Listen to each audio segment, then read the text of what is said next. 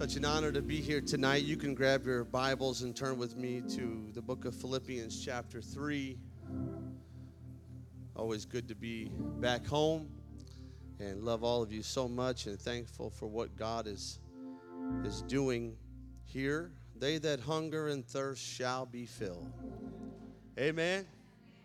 They that hunger and thirst shall be filled. And so we stay hungry, right? And we continue to seek the Lord.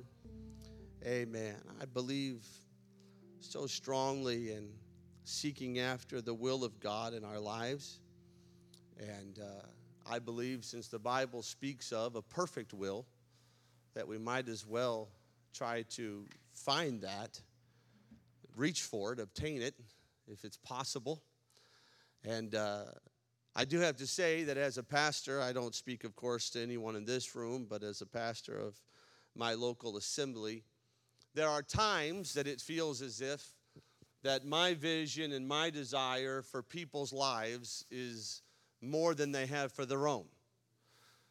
And it can be a little bit, well, frankly, it can be frustrating. Because it's like, man, you see the possibility, and you see the potential, and you see what God wants to do, and you're just trying to get them to desire that thing, to want that for themselves. Does anybody want the perfect will of God to be accomplished in your life, in your family, in your home?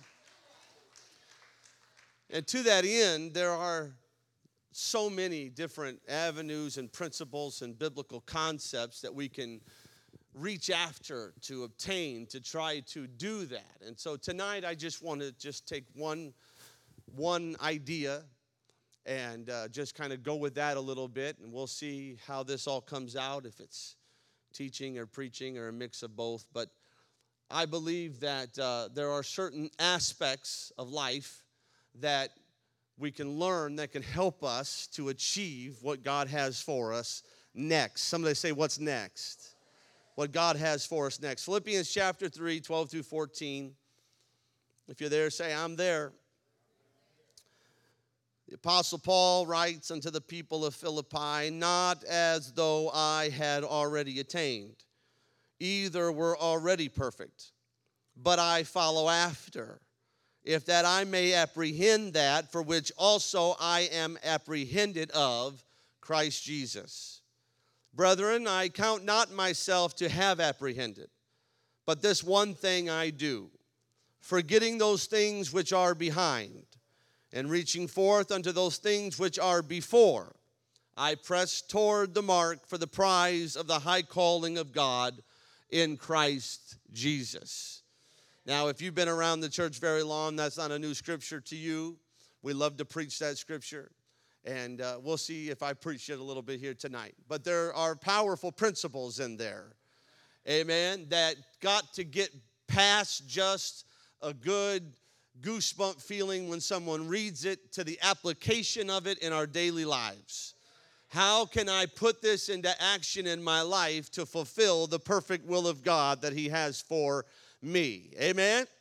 Amen. Why don't you give three people a high five, tell them they look good in God's house.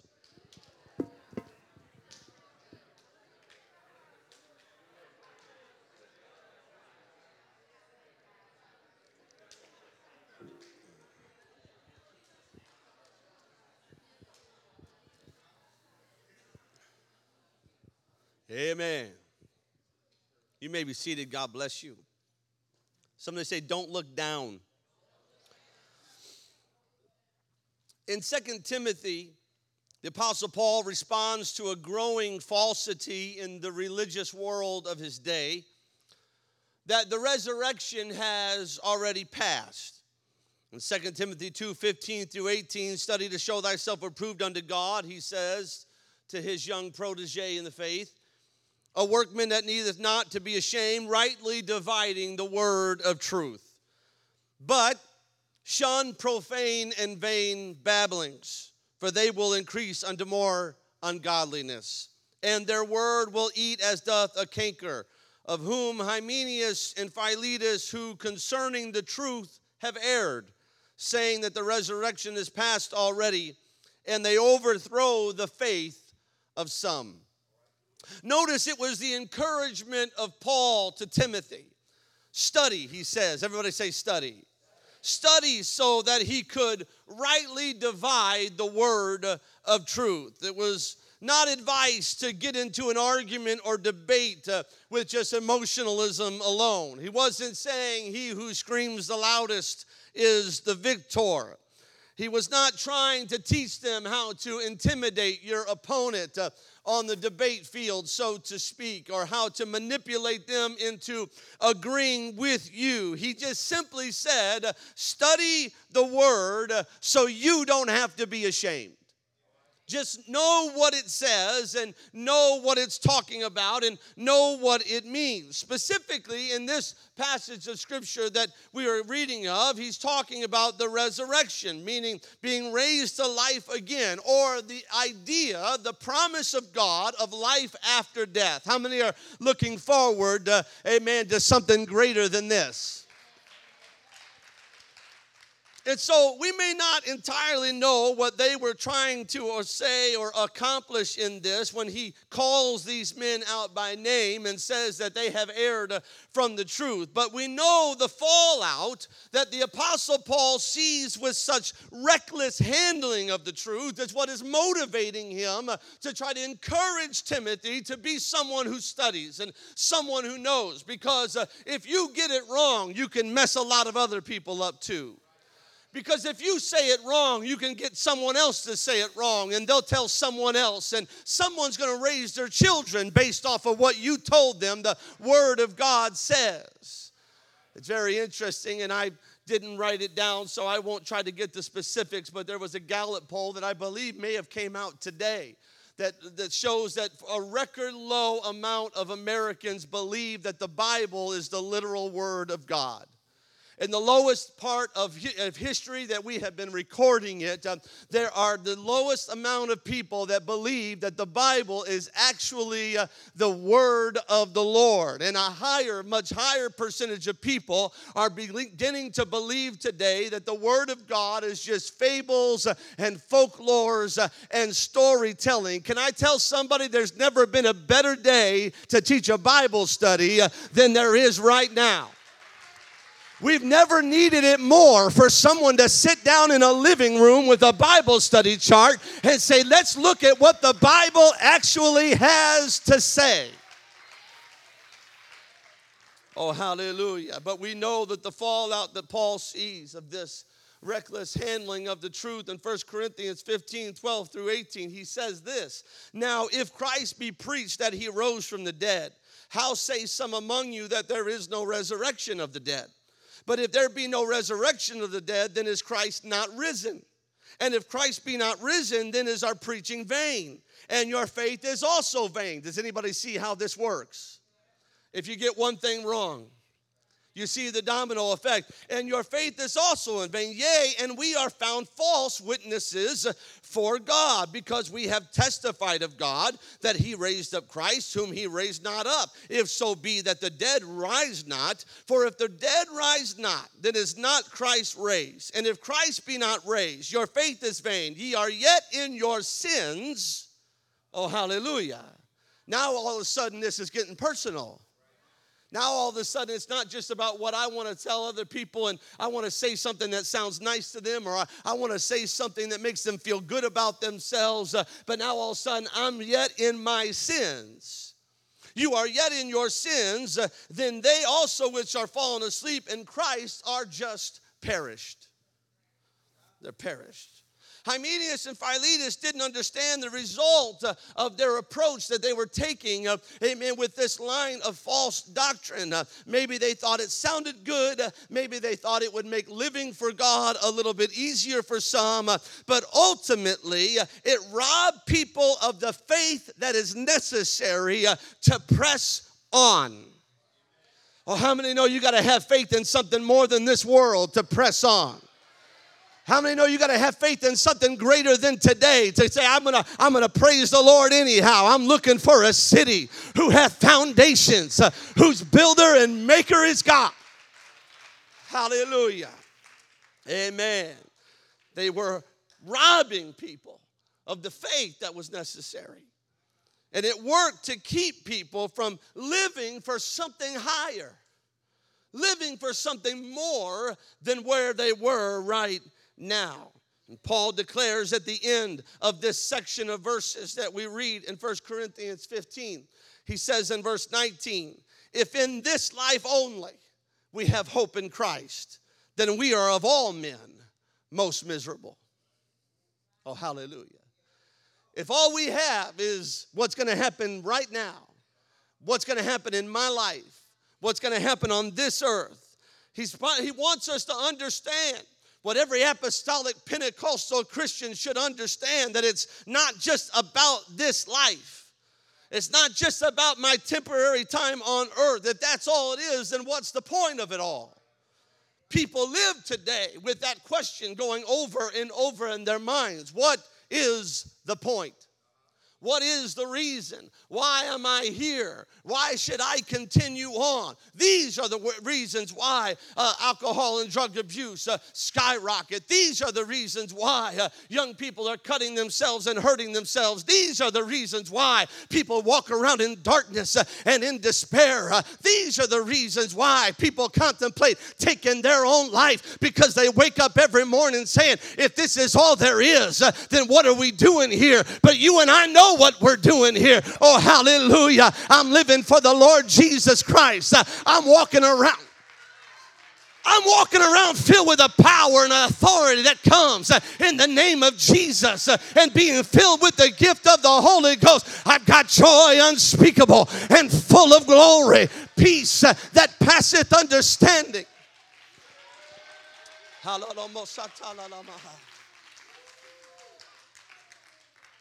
Paul lived his life and accomplished his ministry because of this revelation. In 1 Corinthians 15, 41 through 44, there is one glory of the sun and another glory of the moon and another glory of the stars. For one star differeth from another star in glory. So also is the resurrection of the dead. It is sown in corruption, it is raised in incorruption. It is sown in dishonor, it is raised in glory. It is sown in weakness, it is raised in power. It is sown a natural body, it is raised a spiritual body. There is a natural body and there is a spiritual body. He says, just like there's the sun, the moon, the stars, and all the stars. Oh, hallelujah. He says there's a glory that is connected to that. And he says there's also a glory in someone who was born in their trespasses and sins, but then they find a place of repentance. And that what used to be a weakness now becomes strength unto them. Oh, hallelujah. In 1 Corinthians 15, 50 through 55, he says, now this I say, brethren, that flesh and blood cannot inherit the kingdom of God. Neither doth corruption inherit incorruption. Behold, I show you a mystery. We shall not all sleep, but we shall all be changed in a moment, in the twinkling of an eye, at the last trump. For the trumpet shall sound, and the dead shall be raised incorruptible, and we shall be changed. For this corruptible must put on incorruption, and this mortal must put on immortality. So when this corruptible shall have put on incorruption, and this mortal shall have put on immortality, then shall be brought to pass the saying that is written, death is swallowed up in victory. O death, where is thy sting? And O grave, where is thy victory? Paul lived with two revelations in his life. One was that the grave had no victory over him. Oh, hallelujah. People wonder, how did Paul accomplish everything that he accomplished? How did he endure what he endured? How did he do what he do and write what he wrote? Well, he had some revelations in his life. He had some understandings that you could not take from him, and the prison couldn't take from him, and the beatings couldn't take from him, and the shipwrecks couldn't take from him. He had a revelation that the grave has no victory over me. And the other revelation that the Apostle Paul had was he knew where his victory came from in 1 Corinthians 15:57. But thanks be to God, which giveth us the victory through our Lord Jesus Christ. He didn't just have a victory that death and the grave didn't have any power over him. He knew where that victory came from. Does anybody know where your victory comes from tonight? There's a reason why we're not worshiping the sun, moon, and the stars, because they may be filled with glory, but they can't give me my victory. There's a reason why I'm not worshiping the trees and the waterways and the oceans, because they may have glory, but they can't give me my victory.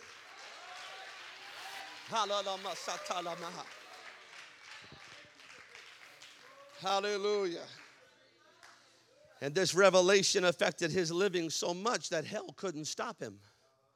I said hell couldn't stop him. Oh, hallelujah. He wasn't really worried about what humanity could do. He was past humanity. And then he dealt with hell, and he got past hell. Oh, hallelujah. How do you stop a man who was filled with passion to live for God and yet filled with excitement about what comes after death? Oh, hallelujah. You take the fear of death and the grave away from Satan, and he has very little left. I said, if you take the fear of death and the grave away from him, he don't have a whole lot left to use against the child of God. Oh, hallelujah. That's victorious living. Somebody say victorious living. That's the kind of living that the Lord wants for us. That is what makes a soldier of the Lord, to press on into the fight, to march forward, to go and do the impossible, to become something you never dreamed you could become until God gave you a dream, and then to say, I'm going to grab a hold of that dream, and I'm going to say, if God says I can do it, then I believe I can do it. Oh, hallelujah. Amen. There's a story about the Crimean War of 1853 between Russia and Britain and France and the Ottoman Empire, and in a very strategic battle in the middle of this war. It involved taking a very significant piece of high ground from the enemy. A soldier who was carrying the flag made it up onto a high ridge. And the rest of the regiment, thinking they could not make it to the ridge, they looked up and they saw the soldier up there waving the flag, which meant it come up. And they saw him waving the flag, but the rest of the regiment, thinking they could not make it to the ridge, cried, bring the colors down. Meaning bring the flag down where we are. Bring it down. To which the young flag-waving soldier responded down to them. He said, no, bring the men to the colors. Oh, hallelujah. Get yourself up here. I got up here, he's saying. You can get up here too. I thought it was impossible, but I did it. It's not impossible. There's a way. Oh, hallelujah. Bring the men to the colors. The hour that we live in demands an apostolic church that is on the move. A church that is unafraid to live and die for the cause of Christ. And some will look up to the call of God on their life, and they will say, it is too much. It is too much what God is placing on me. It's too much what God is calling me to. It's too much what I felt in prayer. It's too much the dream that God gave me. It is too much. And others will look up to the high place and be unnerved by the necessary ascent. They will be unnerved by what they're going to have to do to get there. To get to the place God called them. Oh, we're talking now, aren't we? I can feel it now. They get a little bit of fear kicks in because God showed them a place and it is higher than where we are. And we want to say, Lord, lead me to the rock that is higher than I. But there's something inside of it that says, I don't think I can do it. I don't know if that's for me. I don't know if I have the ability to do that. They will hear the call and the cry of Christ. And they will hear the call of the will of God for their lives, saying, come up, come up, come up, come up. Oh, hallelujah. Paul goes on to say to the Philippian church in Philippians 3, 13 through 14, brethren, I count not myself to have apprehended. He says, I'm not telling you that I have achieved the finality of everything that God has for my life. That's kind of hard to hear from Paul, ain't it? After all that he did, after all that he achieved and accomplished, he says, I'm not telling you that I've apprehended it, that I've achieved it, that I've reached the end. But this one thing I do, forgetting those things which are behind me. And I reach forth. Oh, hallelujah. I reach forth unto those things which are before me. And I press. I press toward the mark. Oh, hallelujah. I get the visual of him leaning forward and reaching out. And there may be some resistance and there may be some confusion and it may be a little cloudy and he may not know everything that God wants to do because we never know everything God wants to do. If you're hung up on that part, you're never going to know. There's your answer. Move on. If you're hung up on waiting for him to tell you everything, it's not going to happen. Just move on. Press toward the mark for the prize of the high calling of God in Christ Jesus. Don't look back. Don't look down. Don't look down. The phrase that probably all of us have heard at some point in our lives, whether you were climbing a ladder or climbing a mountain. A ladder feels like a mountain to me, I just got to tell you. I don't do real well with natural heights. I don't know if anyone else has this problem. I like to be real high. I like to see and look out over wonderful vistas. I love that, but my body goes like this. Am I the only one? I can't control it. I get to a certain height and it just starts doing it. It's not real manly, I know. You're just going to have to deal with it. Don't look down is what they scream up to you when you get stuck. Right? Don't look down. The reasons are varied as to why a person should not look down while they're climbing. Turns out it's not just a phrase that you say when you're stuck behind the person paralyzed with fear and you're trying to motivate them. It's not just a phrase that we made up, but the reason why you don't look down is because looking down actually has some effect on you. One of the things, first of all, that it does is it can bring on vertigo. Anybody ever dealt with vertigo? Woo. When everything just kind of starts spinning on you. The sensation that the environment around you is spinning. It can make you feel dizzy and off balance, which is not at all what you're looking for in that situation. But that's not all that it does. By looking down, it conveys to your brain and your brain to the rest of your body a feeling of greater exposure. Exposure to an enemy. Say if you were one of those soldiers that was being called up higher. Or just exposure to the fall. Exposure to the possibilities of the fall. Oh, hallelujah. Anybody ever thought what would happen if you fell? Have you ever been in a situation and thought, ooh, if I fell right now? Don't look down. It causes people to focus on the wrong things.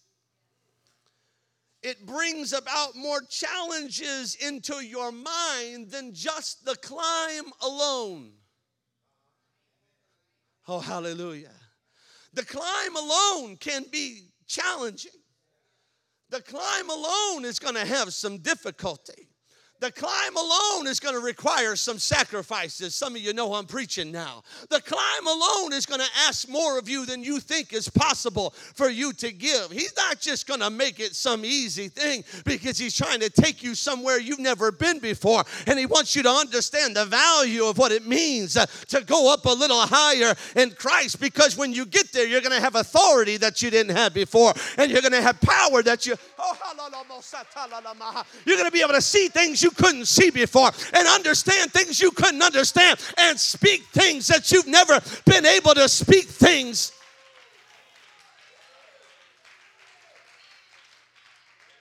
And so you can't look down, because when you look down, it opens up the possibility of the fall, and it can bring into you some confusion and get you to focus on the wrong things, and it brings about challenges, other challenges that you shouldn't be thinking about. I just remembered this story. Brother, when we went hiking in South Dakota, what was the name? I don't remember. We climbed that high thing. This might not be funny to you. But we went hiking, and we were going to go. And so knowing we were going to be hiking and climbing up this thing, and knowing I was going to be doing it with my brother Anthony. Now, you might not understand why I said it that way, but he tends to take chances to try to, I think I can make that jump, so to speak. I think it'll hold. Anybody have an older brother like that? It should be all right. It looks strong enough. These kind of things send my brain into a frenzy. And so we went hiking the next day, and we were about a third up this, I don't even think it's a mountain, but I should just say mountain. It sounds better. We were about a third up the way, and I was dying, just dying, dead. So I was so tired. And we sat down, and I took my pack off. And I was like, man, this pack is so heavy. And he was like, brother, what do you got in there? And I was like, well, and I started pulling things, remember? And I had like 20 feet of rope. And I had a whole thing of bandages. And I had extra water upon extra water. And I had all, because in my mind, we were going to get almost to the top. And he was going to try to do something that was going to result in a broken ankle.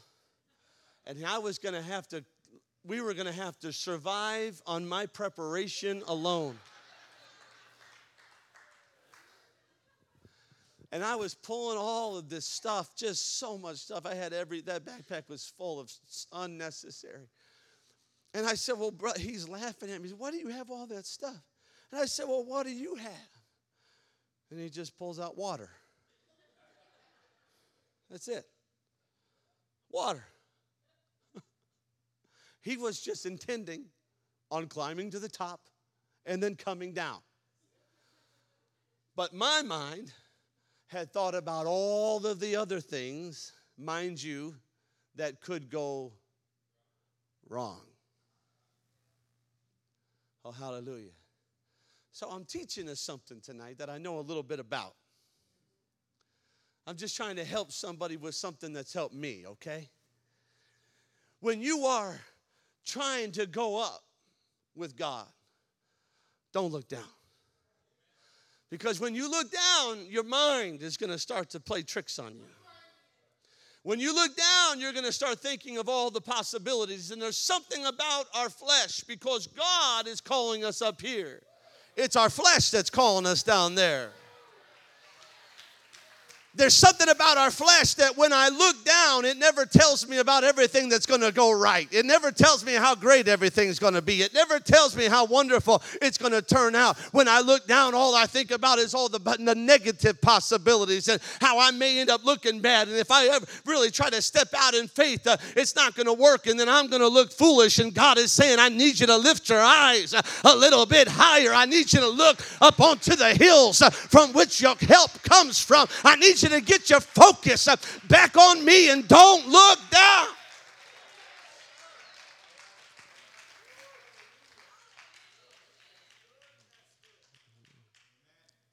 It's also much harder to see footholds, which are the most vital part of climbing, when you're going down. And you must not only manage gravity, but also your own descending weight when you're trying to go down. I was at a work day at our camp a few weeks ago. There's a guy in our church. His name is Mark Kermis. He's a mountain of a man. And just one of those guys, you know, just a guy.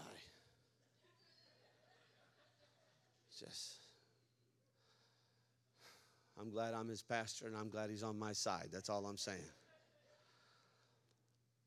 And we had to carry something that was rather large. And so I said, hey, I'll get this in, you get that in. And he's like, all right, he picks it up. And I picked up this end, and we started to go like this. And I said, well, hold on a second. I said, can we spin this thing around? I'm not a big fan of walking backwards. I'd rather he walk backwards. I don't like to walk backwards in an unknown environment because I can't see where I'm going. And I don't know if my footsteps are going to be ordered of the Lord, maybe, if I'm going down. You see, our eyes are in tune with our hands and our feet. And hand-eye coordination and eye-foot coordination are very similar. First, the visual input is processed in our brains. Next, the brain sends signals to our muscles to move to a specific location, which is determined by eye movement and focus. I have to be able to see clearly and focus clearly to put my hands and my feet in the right places.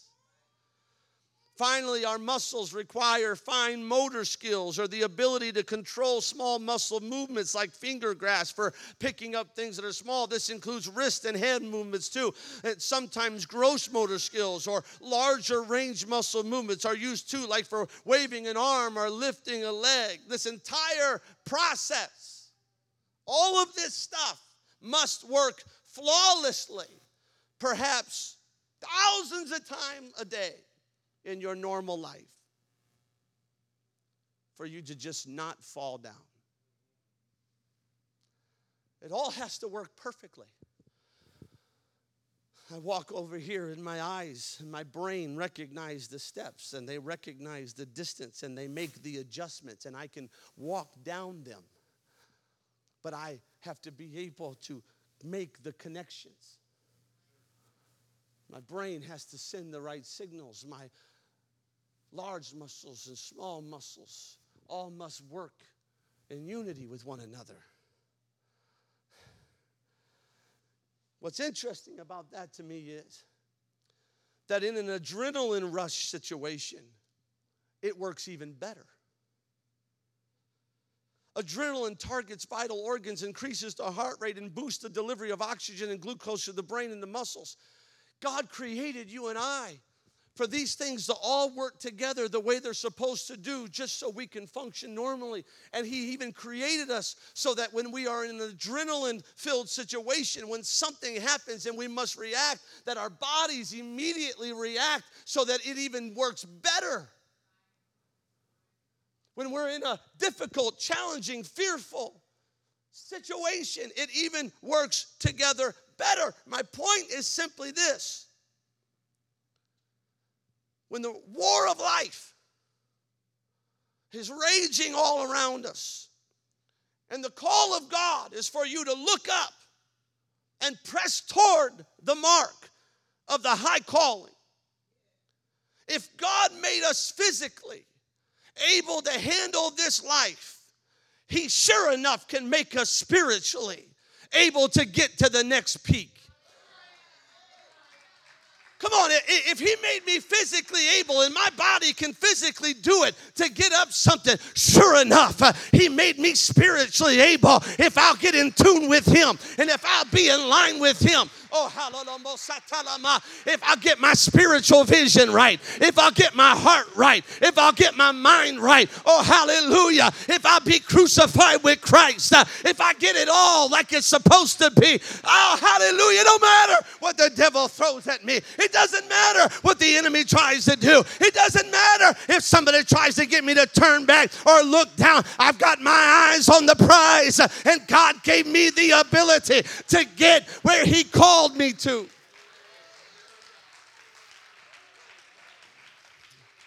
Why don't you turn to someone and tell them you can do it? Come on, tell them you can do it. Now look at him and say, don't look down. Oh, hallelujah. There may be voices calling at you to come back down, and I'm almost done. There may be voices calling at you to come back down. But the voice of God, hear me today. I know I'm talking to someone, but I don't know who I'm talking to. The voice of God is telling you, come up. Look up. Don't look down. You can do it. You can be it. You can achieve it. There's more to life than this. Oh, hallelujah. You may have reached one thing in ministry, but there's another thing. Oh, hallelujah. Oh, hallelujah. Anybody believe that tonight? You hear the voice of the Lord saying, don't look down. Come on up higher. Come on up higher. Come on up higher. Oh, hallelujah. He says, I haven't apprehended it. I'm not done yet. It's not over yet. I've got some ways to climb still. Oh, hallelujah. I hope everybody feels that way. I hope nobody's just settled in. It's a bad time to be settled. Oh, hallelujah. You got to have some things settled in your spirit and some things settled in your heart. But you, as a warrior for Jesus Christ, you, as a man and a woman of God, you can't just be settled right now. You got to be up. You got to be moving. You got to be looking. You got to be saying, here I am, Lord Jesus, use me. Oh, hallelujah. Oh, I just feel like somebody's been questioning God for a real long time, saying, I just don't know why you think it's possible that I can do that. But he sent this preacher here tonight on this Thursday to tell you, you can do it. You can do all things through Christ, which strengtheneth you. I wish you would get the revelation. Oh, hallelujah. That death doesn't have any victory over you. Your victory is in Jesus, and you can do it. You can be it. You can reach it. Oh, shout unto the Lord, somebody.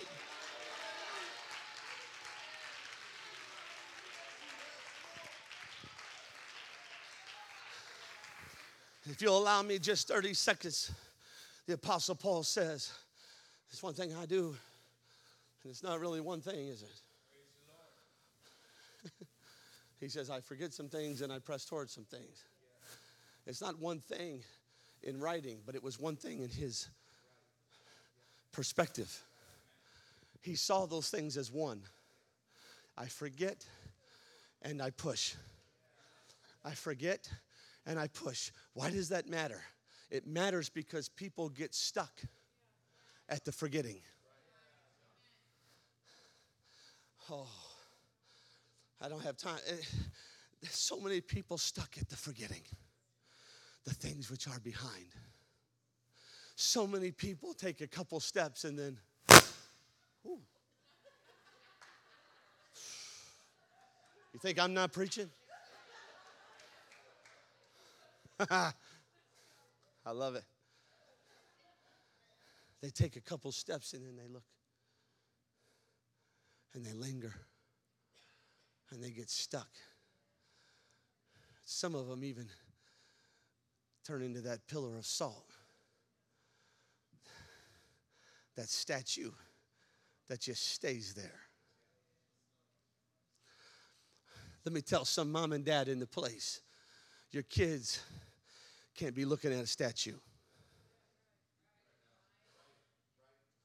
Oh, You want your kids to do more than you've ever done. You want them to go further than you've ever done. You want them to achieve things in God. That's a good thing for you to desire for them. But they're not going to get that by looking at a statue. They're going to get that by following after. They're going to get that by following after, and at some point, maybe they're going to get that by climbing up on your shoulders. At some point, they're going to take the wind and ride the wind of your prayers and things that you prayed over their life, but they sure enough ain't going to get there by looking at a statue. You got to keep your eyes moving forward. I forget the things that are behind me, and I press toward the mark of the high calling of Christ Jesus. I forget the thing. And just so we're all on the same page, everybody has something to forget. Everybody has something to forget. I don't care how great they look in your eyes, how holy they look in your eyes, how powerful they are in your eyes right now. They've had to forget some things. They didn't get there because they were perfect when they came out of the womb. They got there because they said, I'm not going to linger at this place and live at this dimension. I'm going to forget some things, and I'm going to press towards the mark of the high calling. It's a high calling. It's higher than me. It's greater than me. It's more wonderful than me, but I'm going to press toward it anyway. And I can do it because I'm not chained to my past, and I'm not chained to my history, and I'm not chained to my family tree. But I've got some things that I left behind me, and now I'm pressing.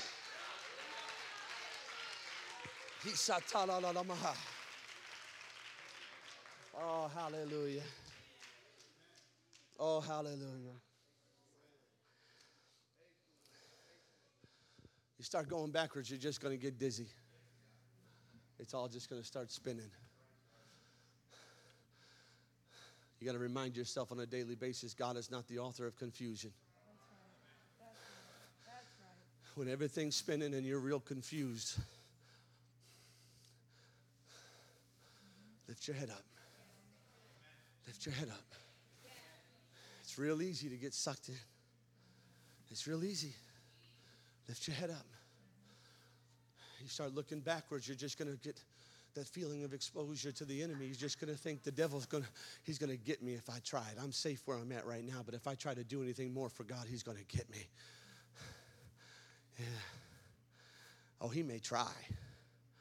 But when God calls you up,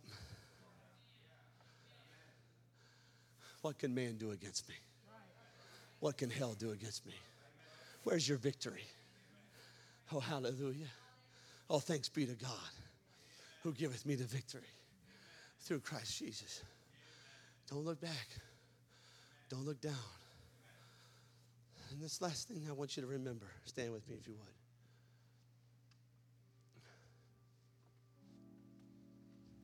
I just saw this. Maybe you've known it all your life, and that's awesome. But I just saw this not too long ago. The prophet Isaiah says in the 48th chapter, verse 17. He says, thus saith the Lord thy Redeemer, the Holy One of Israel. I am the Lord thy God. I like any verse that starts out that way. It's always going to be good. It's always going to be like, oh, yeah. Right? It's like, just energized. I am the Lord thy God. Yes, you are. He says, I am the Lord thy God, which teacheth thee to profit, which leadeth thee by the way that thou shouldest go. Now that's good all by itself. That's good all by itself. But when you just follow the advice of Paul and you do a little study and you start rightly dividing the word and seeing the things that God is trying to say, it's interesting to me. I never saw before that word prophet doesn't mean at all what I thought it meant. I thought it meant prophet. It actually means to ascend. I never knew it. It means to ascend. So it says, thus saith the Lord thy Redeemer, the Holy One of Israel, I am the Lord thy God, which teacheth thee to ascend, which leadeth thee by the way that thou should go. Oh, hallelujah. Two things you never want to do when following after is you never want to settle for something less than what God wants to do in your life. And you never want to waste your time and energy trying to achieve something that God didn't call for you to achieve. Trying to be something you weren't ever meant to be. Do something you weren't meant to do. But oh, there's that perfect will of God. And he says, I am the Lord your God. I am the Holy One of Israel. And I'm going to teach you how to ascend. I'm going to teach you. Did you know that that was something that you could be taught? It's something you learn. See, this is one of the issues people struggle with. They keep thinking it's just going to be like imparted. They think that maybe if the right person lays their hands on me at the right time, all of a sudden it's just everything is going to click. But with God, most things don't work that way. Most stuff is process. I know I was shouting and everything a minute ago, but we okay? Most stuff with God is process. It's learning. And we should really know that well because the Bible tells us that grace is a teacher. How many have learned a few things from grace over the years? How many are thankful for the long suffering of God? And you learn some things from grace. Grace isn't just about making you feel okay because you did something wrong and then you repented of it in grace and now you feel better. Grace is about you feel better, but this is what you need to do now. This is what you did, and that's why you ended up where you ended up. So now we're not going to do that. We're going to forget the things that took us down. And we're going to try something new now. We're going to look up. Amen? And grace teaches us. And what he's telling us here is he also teaches us how to ascend.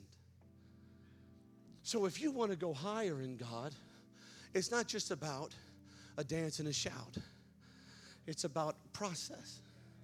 It's about the Lord establisheth my goings.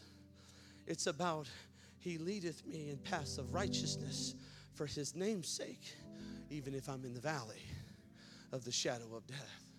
He orders my steps. Thy word is both a lamp and a light unto my feet and unto my pathway. I need to see this. And he's also going to show me some of that. But the light under my pathway, I can't always see really clearly. Sometimes we're looking a little bit like through a glass darkly, but the light at my feet is really bright. And he's saying, you don't need to worry so much about all of that. You need to worry about this, and then this, and then this.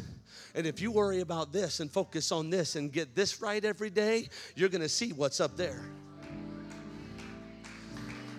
One of these days you're going to get up and you're going to be standing next to the one waving the flag and you're going to say, I made it. He's going to say, you made it. You made it. You made it. You made it. Oh, I said in this life we're going to accomplish a lot of great things for God. And in this life we're going to do a lot of miraculous and wonderful things in Christ Jesus. But one of these days I'm going to lift my eyes up and I'm going to realize I'm standing at the pearly gates. And he's going to say, well done, thou good and faithful servant. You kept taking one step after another. You didn't look down and you kept having faith. I wonder if there's anybody in the house tonight that says, I think I could go a little bit higher. I believe maybe it's possible. I think maybe if God is calling me, then I can do it.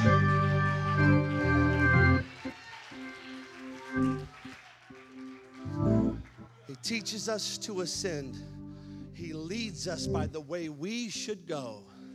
That's individual. It's individual. He leads us by the way we should go. So I'm asking you tonight to stop asking God to bring your calling down. I know sometimes you think, how in the world? I know sometimes it seems, but don't ask God to bring the calling down. Say, God, I got to get up to the calling. I got to get up what you have for me. I gotta reach, and I gotta climb, and I gotta go, because there's something inside of me that says I can do this, that I can do all things through Christ. I wonder if there's anybody in this house tonight that just, wherever you're at in your life and in your ministry and your walk with God, no matter where you're at, if you would like to just signify by stepping out of your row and walking up to the front of this building that you're saying, I'm not going to look down. I'm not looking down. I'm not looking down.